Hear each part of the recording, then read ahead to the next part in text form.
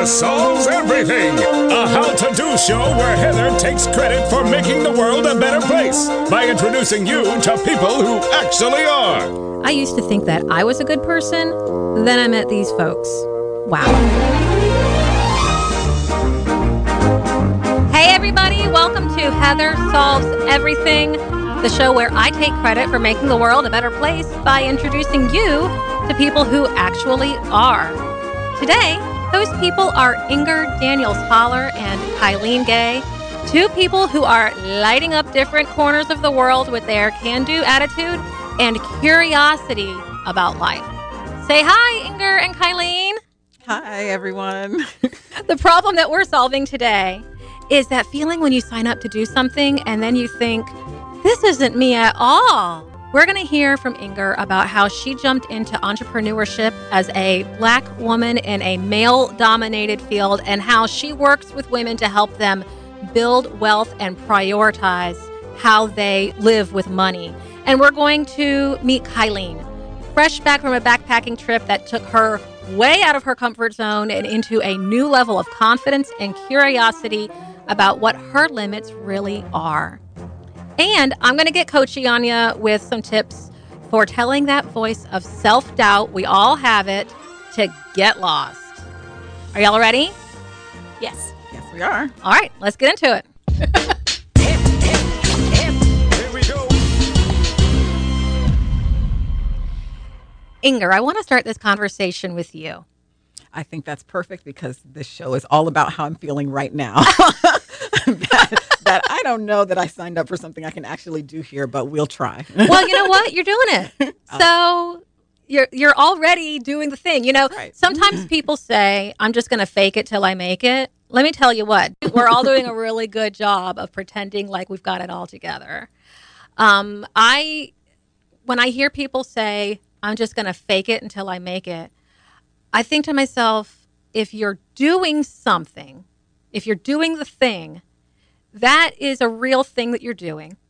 Therefore, it is not fake. It's real. Therefore, you are doing it. Mm-hmm. You're here in the radio studio with headphones on, talking into a microphone on a radio show. So, therefore, you have proven to yourself that you can. Let's judge that after the show. I didn't say it had to be good.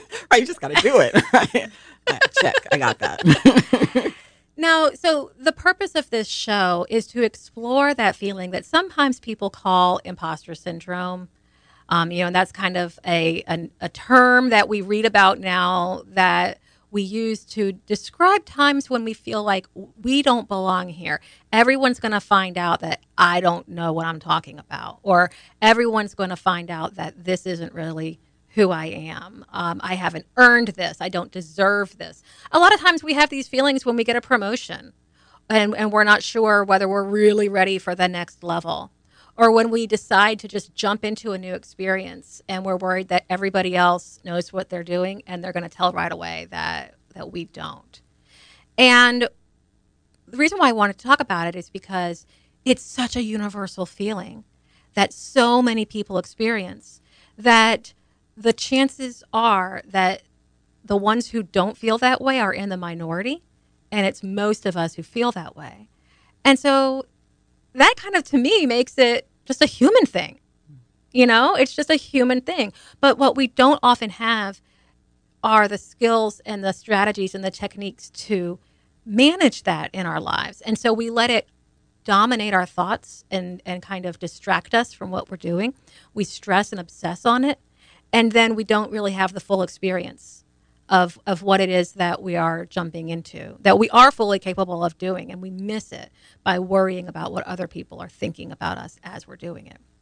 And so today, I really am looking forward to telling y'all's stories and hearing what your experiences have been as a way to explore this topic from two friends who are really different from each other and bring different perspectives and different life experiences, but also have universal experiences and universal feelings. And so I hope by the end of the show, guys, that's what I'm trying to give you. So if you didn't get that, get it.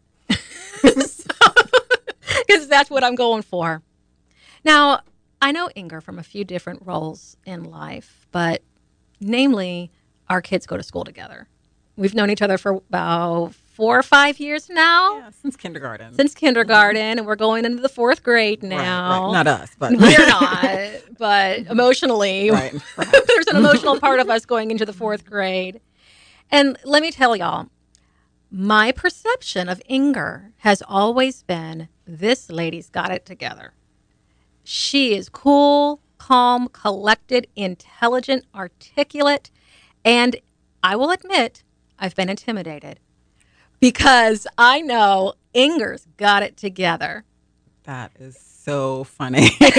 that is so funny. You know, as I go through my story, I can tell you different points where I have felt just completely out of my comfort zone. I did, to tell you a little bit about myself, I did a PhD in math at the University of Virginia. I was certainly the only Black woman there.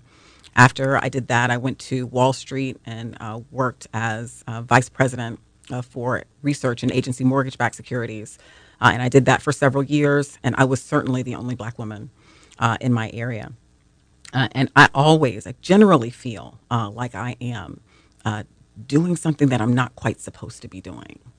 And doing something that people would not expect that I should be doing. And I think those feelings might have been so strong that, along with a lot of other motivating factors, I went to go get another PhD, this one in finance at Florida State University.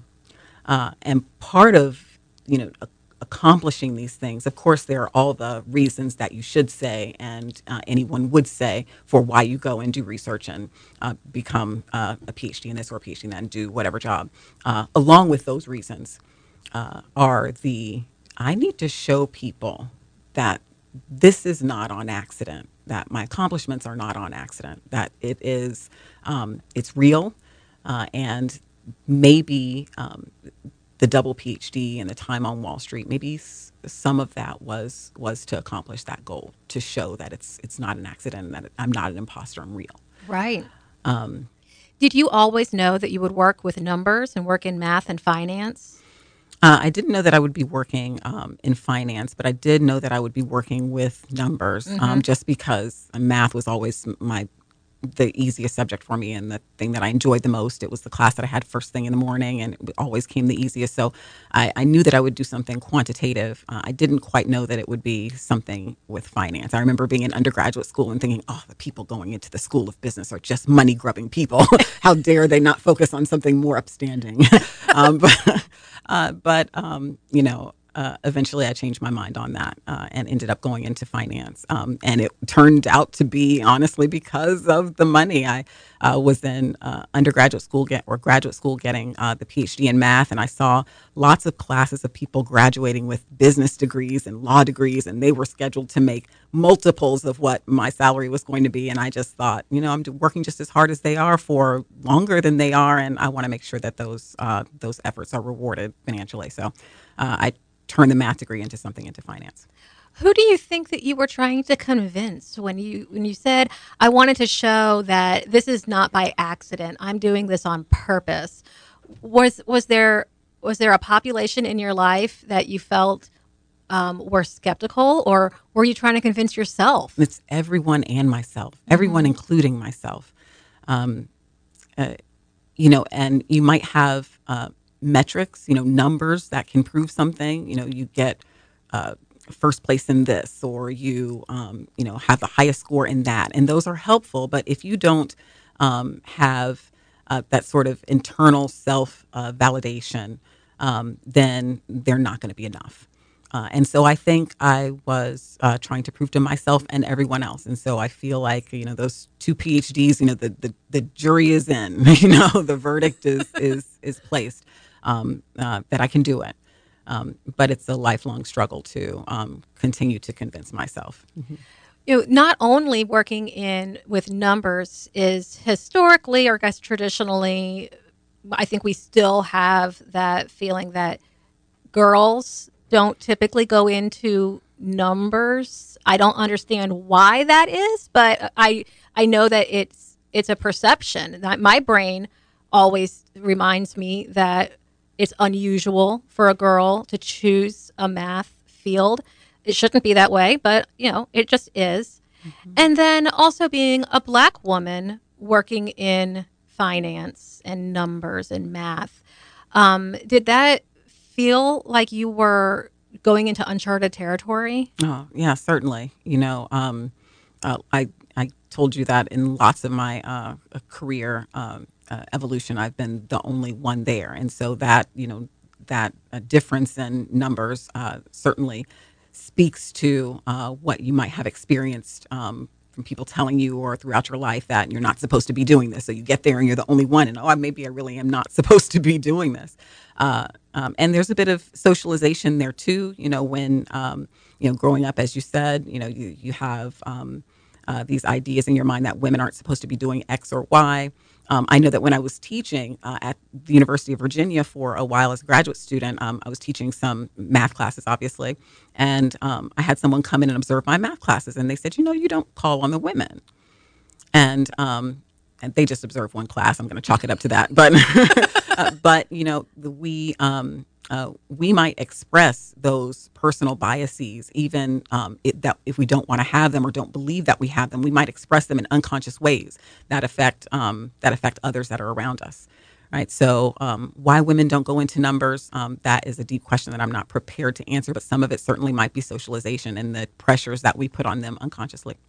I think it's definitely fair for us to recognize in ourselves when we are expressing a bias that we didn't realize that we had, or one that was internalized and present in our minds, even if we don't believe it. And I think that there are times when I personally am not a numbers person. I'm a words person, and I've always identified myself as a words person. And for some reason, I felt like I had to choose one or the other, like I'm either liberal arts or I'm science. Like, why can't you be both? You can. But in our time of growing up, it was clear to me that I was good with words and I wasn't good with numbers. And I think that I also had this strange awareness that girls are good at words and boys are good at numbers. And I don't know whether I created that or whether there were outside influences that told me that. But even though I know it to not be true, I still carry it with me. I apply it to others and I apply it to myself. Yeah, it's certainly hard to avoid that sense because you don't know whether or not the outcomes that we observe in life, like me being the only person, in my entire, only Black woman in my entire Wall Street group, or, being the first Black graduate in mathematics at the University of Virginia. Those are things that are real. And so it speaks to us and says, you're not supposed to be doing it. People like you tend to not do it. And so it reinforces those notions that you might already possess. So when we see these disparities in women in engineering or women in math, I don't know whether or not that is a result of some sort of natural difference in gifts and abilities. I don't think it is, or is it the thing that is causing the difference in the chosen paths? I think the most important thing is that we answer that call. And so there must have been something in you that continued to drive you forward and encourage you to stay where you were, even though you may have felt like you were like the only person of your category in the group. Do you know what that was? Was there a voice in the back of your mind that said, you can do this, you got this, this is you? I don't know that there was. I gravitated towards numbers and I gravitated towards problem solving, and I got C's on all of my papers that I wrote. So I just went where I took the path of least resistance, which happened to be love that. Mm-hmm. That's beautiful. The path of least resistance being your most authentic self. Mm-hmm, right. You are doing what you are called to do and what your calling is. Now, when you started your consulting firm, Derringer Solutions, what was your vision for that?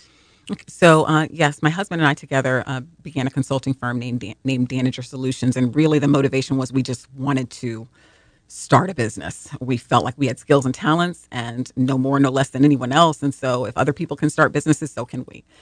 So our vision was just to get a business established. I wish we could say that we had some big, huge, ambitious dream. We didn't. We just wanted to establish a business that utilized our skills and talents. So mine being math and finance, and his being psychology. And we're both researchers. We both have PhDs. So we started our firm more as something that would offer research services to organizations.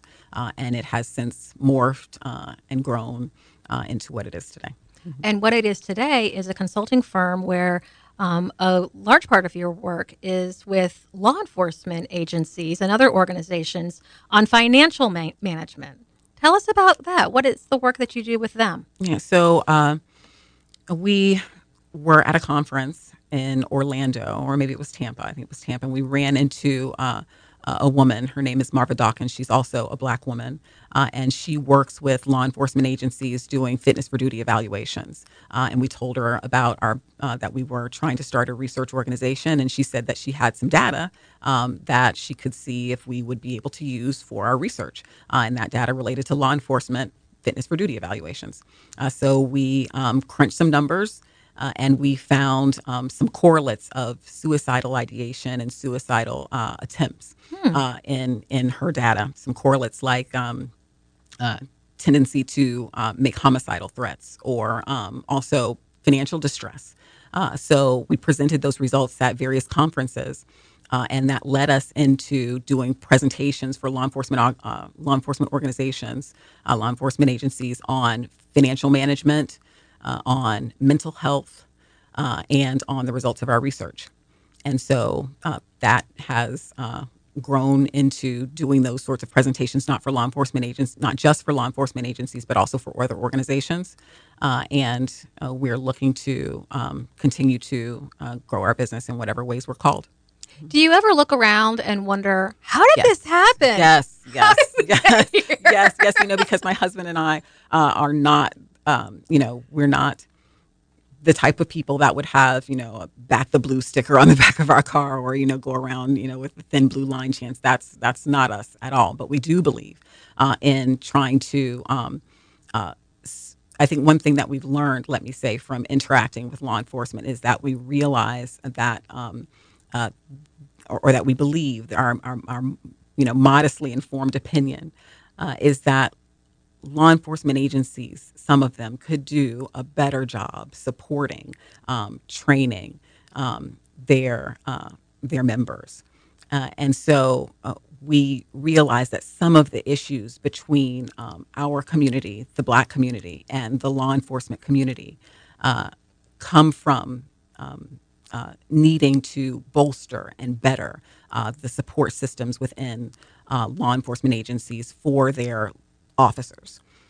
So what we do is we try to train law enforcement officers to, in particular, my husband does this area, to better deal with the trauma that they experience every day, so that trauma is not then translated onto poor interactions with our community. And along that same vein, we try to help support law enforcement officers in their financial management, because we learned of the connection between financial distress and other emotional distress.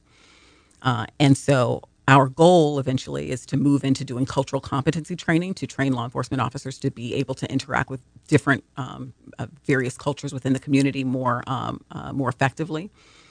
And so that's where we are, and that's what we're doing. And no, did I ever expect that I would be in this area? We did a presentation for Chicago Police Department, and I'm standing in front of a room as a Black woman, and there are, 200 plus Chicago PD officers dressed in their, dressed in the things that law enforcement officers wear. Their riot gear. Yes, well, not riot gear. No, they're not dressed in riot gear, but some of them, their uniforms. They have on their uniforms, exactly, and it says police on the back, and they're mostly male, and they're mostly white.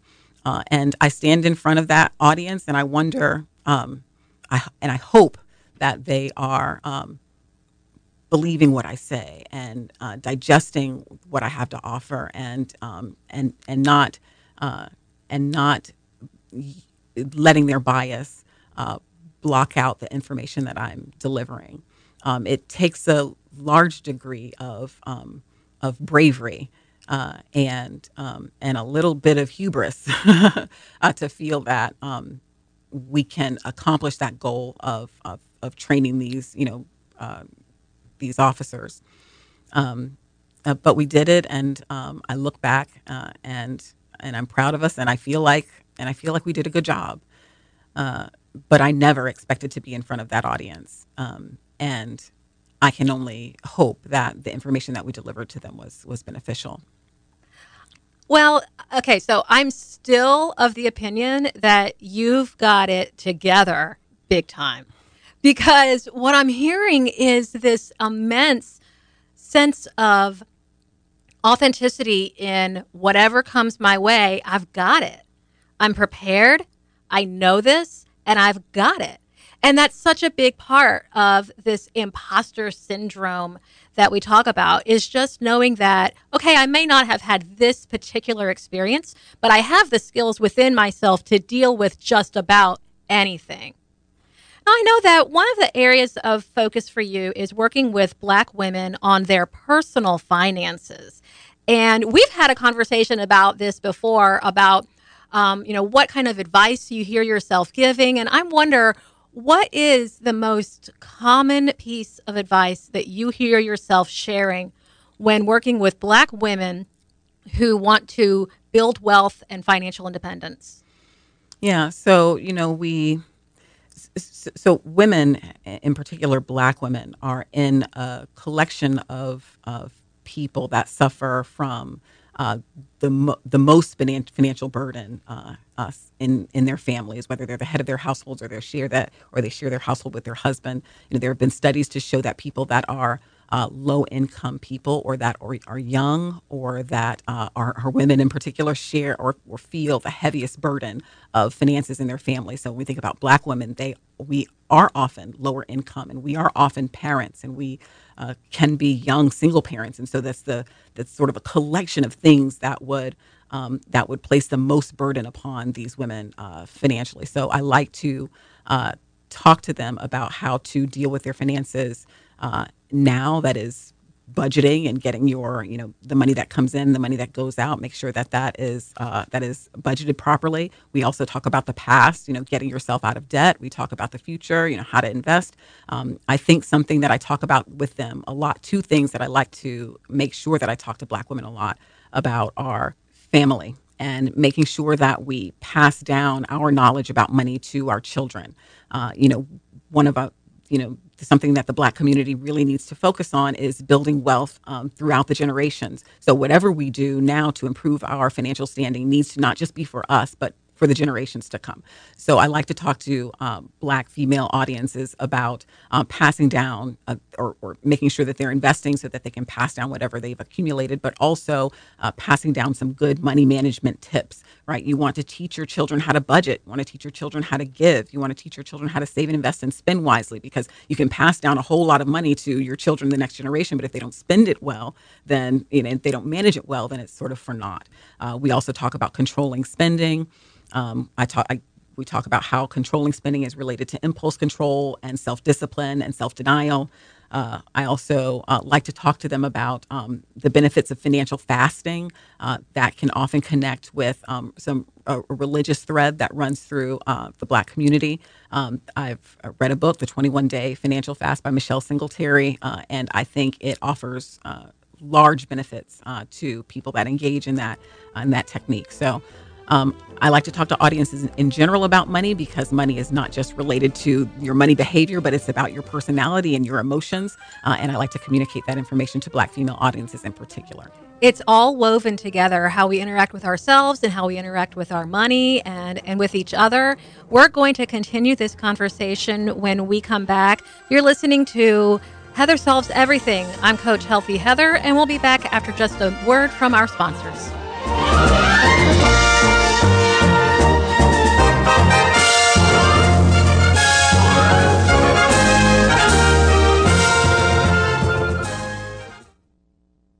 Hey guys, it's Healthy Heather from Heather Solves Everything. I want to thank my sponsor, Kylene and Ryan Studios, a local husband and wife photography team who specialize in weddings and portraits of all kinds. Whatever special event you have coming up, they're your photographers for life. With a combined 32 years of professional photography experience, their unique perspectives shine through in every image you see. Find out more at KyleneandRyan.com. That's KyleneandRyan.com. Thank you to my sponsor, AK Social Strategies, a locally and women-owned business that provides social media and email marketing for small businesses. Every client feels the love when their social media is curated thoughtfully and personally, with purpose and intention. Social media is a business must-have, but it's time-consuming and ever-changing. Let AK Social Strategies take the wheel. Find them on Facebook. Just search for AK Social Strategies.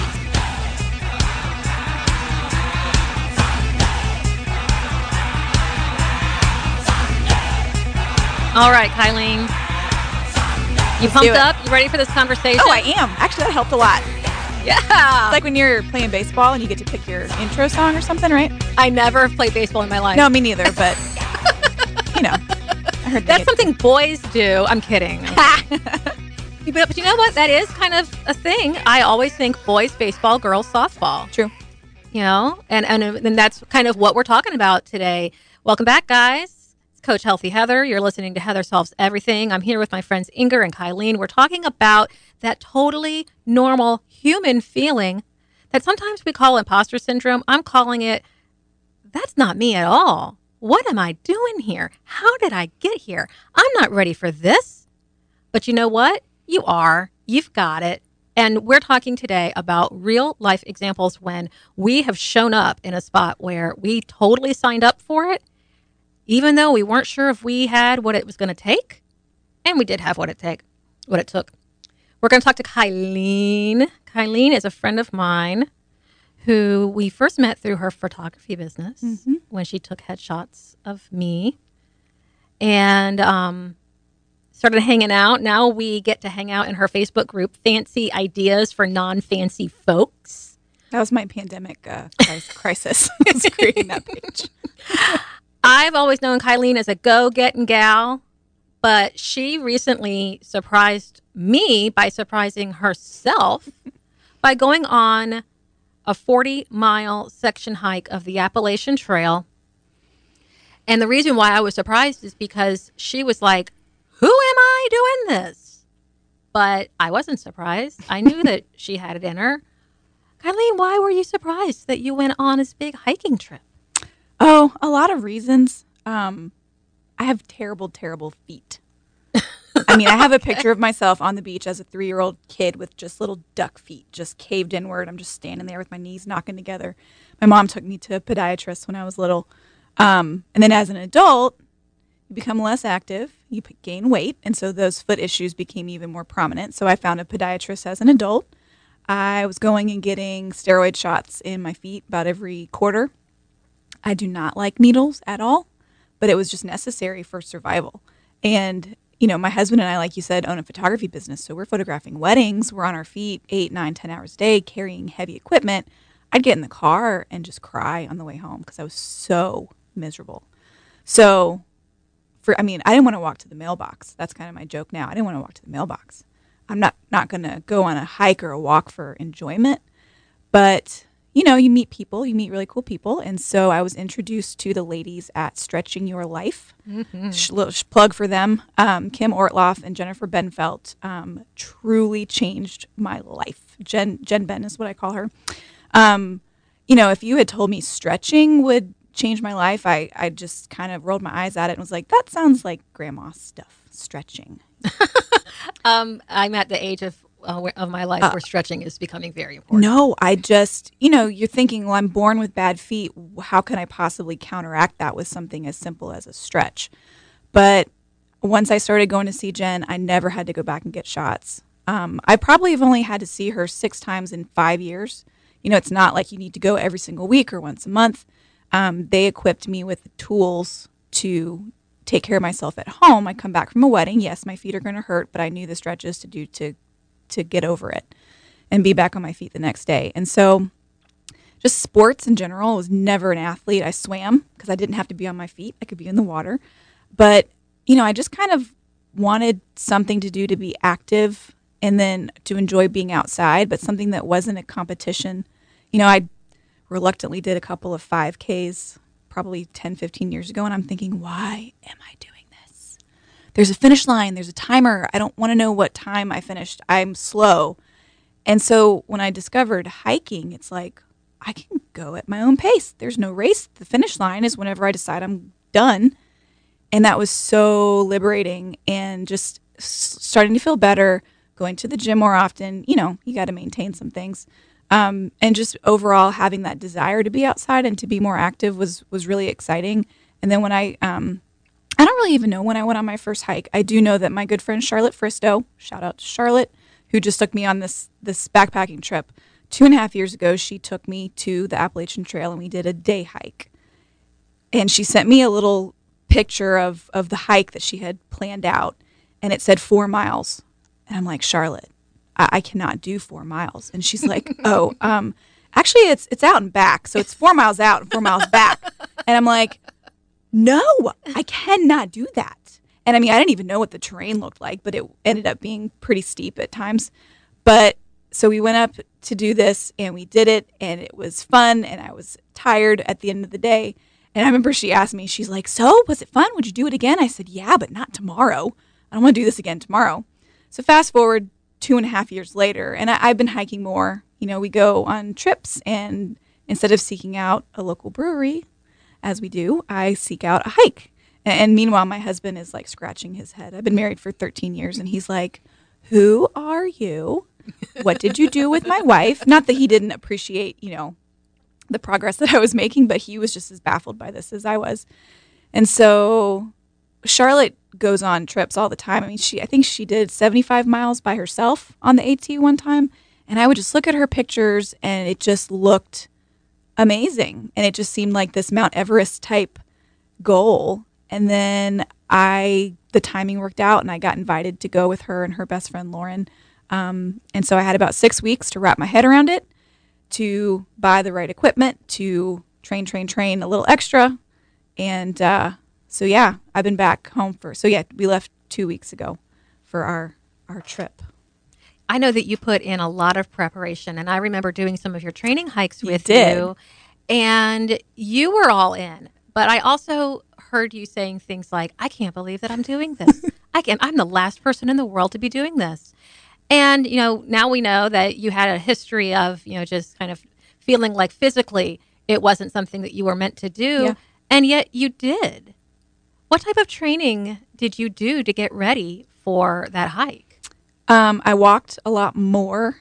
I ended up creating a private Facebook group to keep my friends notified of when I was planning a hike, just so they could come along, because I don't really prefer to be alone. And so that just kind of snowballed into something fun, and everyone was craving, when are you planning a hike? When are you planning a hike?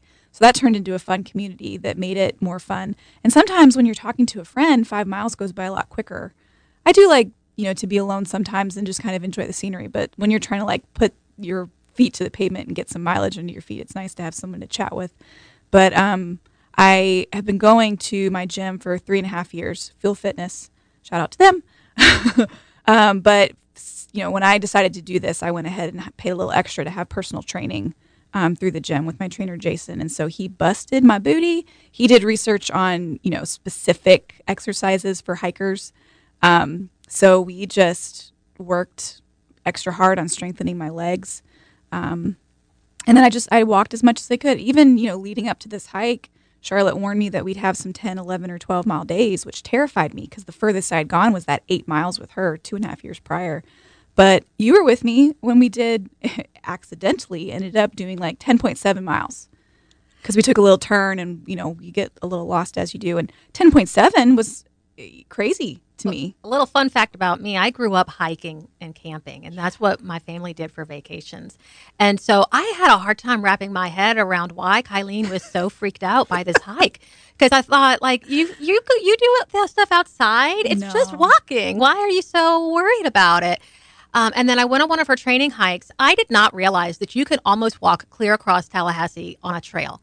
We walked almost 11 miles and across places that I didn't even know existed. And it really opened my eyes to the fact that there's 44 trails in Tallahassee. I now have a goal of checking them all off. Ooh, I wonder how many I've done. You've done a lot of them, I'm sure. Cool. But as we went through that, you had your friends, you had the hype of getting ready, you had the preparation process.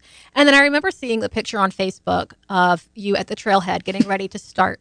And you said, like, here we go. And you're like, I'm not sure when I'm going to have Wi-Fi again, but this is here we are at the start. Yeah. And I had this thought in my mind of, now it gets real. I wonder, what was it like that first day going out on the trail and realize the prep is over. There's no more worrying. It's happening. I'm doing it. I'm not faking it. Yeah. What was that day like? God, I still felt like a faker a little bit because you don't know if you can do it until you try it. And I had never tried it. The carrying the backpack was very scary to me because, walking, I can kind of do that. But carrying 35-ish pounds, that was scary. And so like that hike that we did in town, I'm carrying my backpack. So I'm in the back of the pack because I'm puttering along. But thankfully, our first day was super chill. I think we did 5 miles to get to that first shelter. The terrain wasn't too bad. And Charlotte planned it perfectly. She just eased us right into it. And so day 1 was like bliss. It was great. Even day 2, I think, was a little more challenging. But we got to our shelter that night. You have to stay in or near a shelter in the Smoky Mountains when you're going through there. There was a group of 4 women who were backpacking together as like a vacation. They're in their early 50s. And we just loved talking to them. Day 3 was when it really got a little dicey. I just felt like we were going uphill. I mean, we were going uphill for like 3 straight miles, and it was warmer than we thought. And I did have reception at that shelter that night, and you can't really talk on the phone because there's literally people right near you that are trying to go to sleep at 7 p.m. But I was texting Ryan, and I'm like, I'm having a hard time. It got hard today, and I think I was just hoping it would kind of stay fun and easy. But, through the week, Charlotte had given me a card before we left that said, we can do hard things. And that literally was my mantra. I'm just like using my trekking poles to climb up these rock faces. And I'm just thinking, we can do hard things. I maybe wasn't loving the hard thing at that moment. But then at the end of the night, we actually hammock camped instead of tent camped. Her and Lauren had, some expertise, and they suggested hammocks. And I'm so glad they did because it was super comfortable. But I would just settle down in that hammock and be like, okay, day 4, check. My feet hurt, yes, but I literally would lay our mats on the ground and do my stretching every night. And just day 5, check. And then day 6, our last day, it started dumping rain. Oh, no. Well, I mean, I felt really fortunate because it didn't rain all week. Charlotte's first trip by herself, it rained every single day. Oh, no. Torrential downpour. So we enjoyed the cool. I knew even though my clothes were getting wet, I didn't have to put them back on. I could just throw them in a garbage bag when we got to the car. And I put some Sam Smith. We just talked about Sam Smith. I put him on my phone in my pocket so I could hear him while I was walking, and just had this like moment of clarity where I was like, I'm almost done. And this has been amazing. And I never imagined I would be out here. And I hadn't, I wasn't quite done, but I still felt like I've done it. I did it. We were almost finished, and we come across a rattlesnake, our 3rd rattlesnake of the trip. We had several close encounters with them. And this one was just blocking the entire trail. He was rattling, letting us know that he was not happy. And Charlotte had gone ahead. Charlotte's 10 times faster. So she went ahead to get the car. And we're just sitting there staring at this rattlesnake and kind of panicking. We don't know what to do with him. We can't go around him. It's too steep. So I just started throwing rocks in the forest and got his attention. 30 minutes later of throwing rocks, he's finally got far enough off the trail, and we hauled booty. And literally 50 yards later, we're done. We were in the parking lot. Was there a point on that trail when you made the transition from somebody who never expected to go on a 40-mile section hike into a hiker, into a through hiker? I think, section hiker. Section hiker. Yeah, I've learned all the terminology. A through hike is when you're doing the entire Appalachian Trail, which is just shy of 2,200 miles. We have a friend out there right now, Kevin, who's doing the whole thing. He's at mile like 800. Honestly, I think my first hard night, which was night 3, when I just sat there and I was like, all right, well, this isn't all roses and rainbows. I'm actually experiencing some hard things mentally and physically, but that almost made it feel more real because I knew it wasn't going to be easy. And it's like, okay, I'm still standing. I'm not dead. And these are my stories that I'll have in my memory forever, that I could do something that I didn't think I could do. And I'm still alive to tell the tale. Did you learn anything about yourself when you were out there? Literally we can do hard things. I've never been athletic, always shied away from pain. I've never broken a bone because I live very carefully to not break any bones. And so, to have gone through that whole thing and realize that I can put myself through some discomfort, but the view and the experience and the camaraderie was so worth it. I would say I learned I can do things that are much harder than what I thought I could do, which is very empowering. Do you think that you'll go out for another section Yes, hike? ma'am. Yeah. I already ordered some new stuff. Like, I already have new things. I made notes on the way home of like, okay, I didn't need this. I wish I had that. And I ordered it as soon as I got home. And then I'm just hoping that, Charlotte and Lauren will take me out in the fall somewhere. So there's probably some women listening right now who are thinking to themselves, oh man, that sounds awesome. And I don't know if I'm cut out for that. What's your advice to somebody who is thinking about trying something new that they've never seen themselves doing before, but they're a little bit curious to see whether they can? Just take baby steps, because I was that person. Even 2.5 years ago, I mean, we camped and then did a day hike, but the whole backpacking along the trail was just not even appealing to me at the time. And so just kind of biting off those small pieces, doing some day hikes, going out of town and because Florida's elevation isn't super challenging, but to go somewhere with more challenging elevation, it literally was, looking back on it, just a chart for me to kind of nick those little bites off at one time. And then before I knew it, it was like, all right, well, this is the next big step. And I gave it a try, and it was great. There's a couple of things here that I've heard you say that I think really pull this topic together. One of them is Inger talking about, taking the path of least resistance, going towards what you're called to do, going towards what's calling to you, and knowing that, I might not look like everybody else in this room, but this is what I'm called to. This is what suits me. And then Kylene having the feeling of needing to stretch out, and reaching for something that felt like, it was a little out of reach. Maybe it was not what you thought your calling was. Maybe it was not what you felt suited to do, but there was some curiosity there. And I think it just shows that this process of pushing ourselves out of our comfort zone is different for everybody.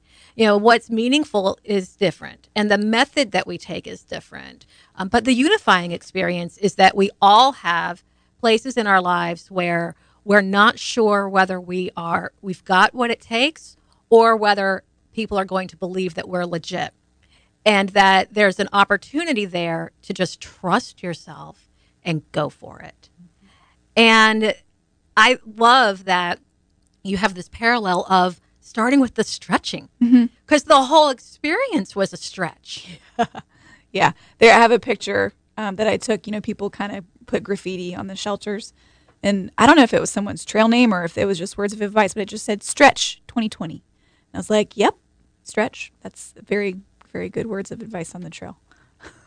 Well, so all of this leads me to the part of the show where I'm going to get a little coachy on you.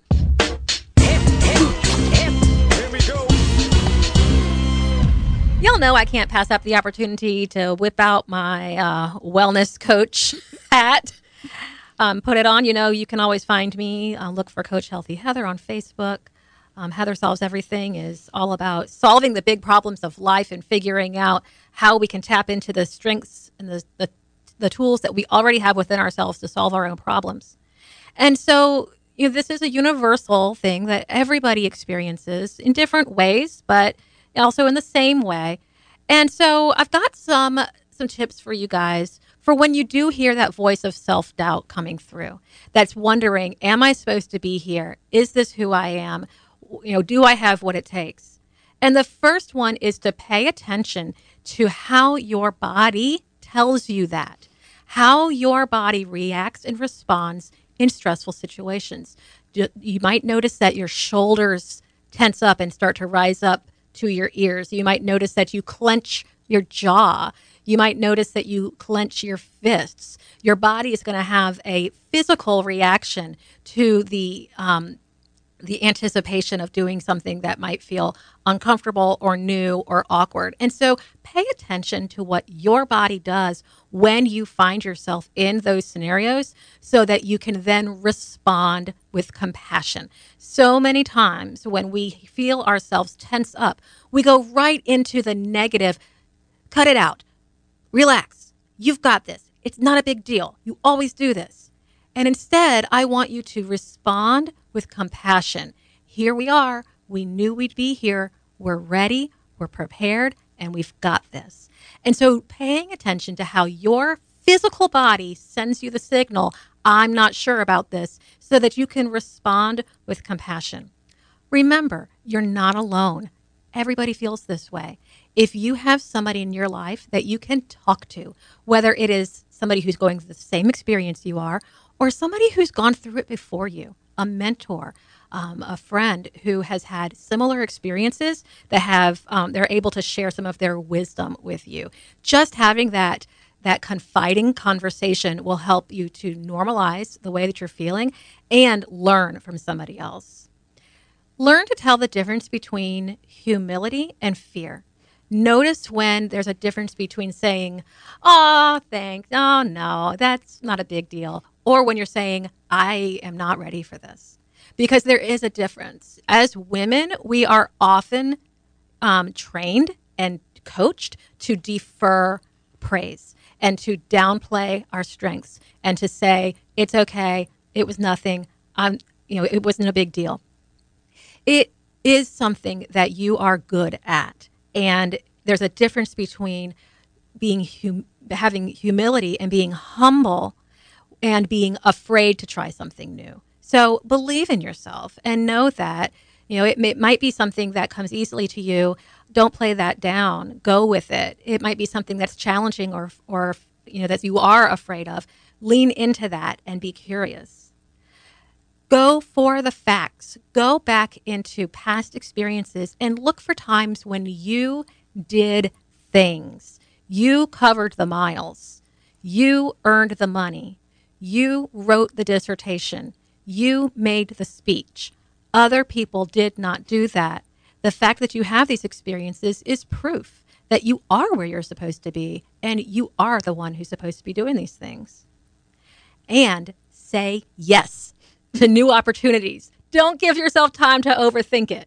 Jump in and say yes, and then figure out. That's what all entrepreneurs do, right? We say yes, and then we figure out how to do it. Like when Heather asks you to be on her radio show. Like when Heather asks you to be on her show, and you say yes, and then you show up and you rock it. Yeah. And then you furiously text her and say, "Wait, what are we even talking about? What do you need to hear from me?" I want to hear from y'all. I want to know if you could go back in time and meet up with your younger self, 15, 20 years younger. What would be your advice? Inger, what would you say to your younger Inger? Yeah, I'll say two things to younger Inger. The first thing is money related, and that is to invest, right? Because time is money, and when you're young, you have the time to make a few mistakes. Put your money in the market. Maybe you lose some, but you have the time to recover. So, first thing is money related. I'd say invest. The other thing I'd say to younger Inger is just savor your youth. That's what I would say. Savor your youth, because wow, it is wealth. It is wealth. Do the hard things, like we were talking about earlier. Say yes, like you were just saying. All those things I'd say to younger Inger. Yeah, savor your youth. Kylene? Amen. my 20th high school reunion. Well, I don't think they did an actual reunion, but it was like last month. So 20 years ago, I think I would just tell her to not care so much about what everyone else thinks. Because those people 20 years ago that maybe I thought were thinking something, I don't care about them anymore. It didn't matter. The problem, I still can't bring myself on a dance floor because I guess I'm still too worried about what people think, or to do karaoke. But other than those two things, I will do the hard things and just enjoy. Because the people that love you the most, they're not looking at your belly flub or your wiggly arm or whatever. They just want to be around you, and they want you to be happy and not worried about what you think you look like or what you sound like, or they just want to be around you. Absolutely. I agree. I think that, we spend so much time thinking about what other people are thinking, and most of the time people are thinking, wow, she's badass. Well, guys, we are out of time for today. I'm so glad that you chose to spend a portion of your day with us. Tune in next week on Real Talk 93.3 at 1 p.m. for a new episode of Heather Solves Everything. Check out the expanded edition of today's show on your favorite podcast app Monday morning at 8 a.m. And, of course, stay in touch with me and the show on Facebook. Just look for Coach Healthy Heather. I'm so appreciative to my sponsors, Kylene and Ryan Studios and AK Social Solutions. Thank you, Kylene and Inger, for being here today. Thank you. This was fun. Thanks for being here, guys. I'm Healthy Heather, and I'm always here to help you solve everything. Status confirmed. This problem is solved. Well, that's it for this week, guys. We did it. We solved another problem with a little help from our friends. You can be a superhero, too. Check us out online. That's where all the information is about how you can jump in and start solving everything. Heather solves everything with a little help from everyday heroes.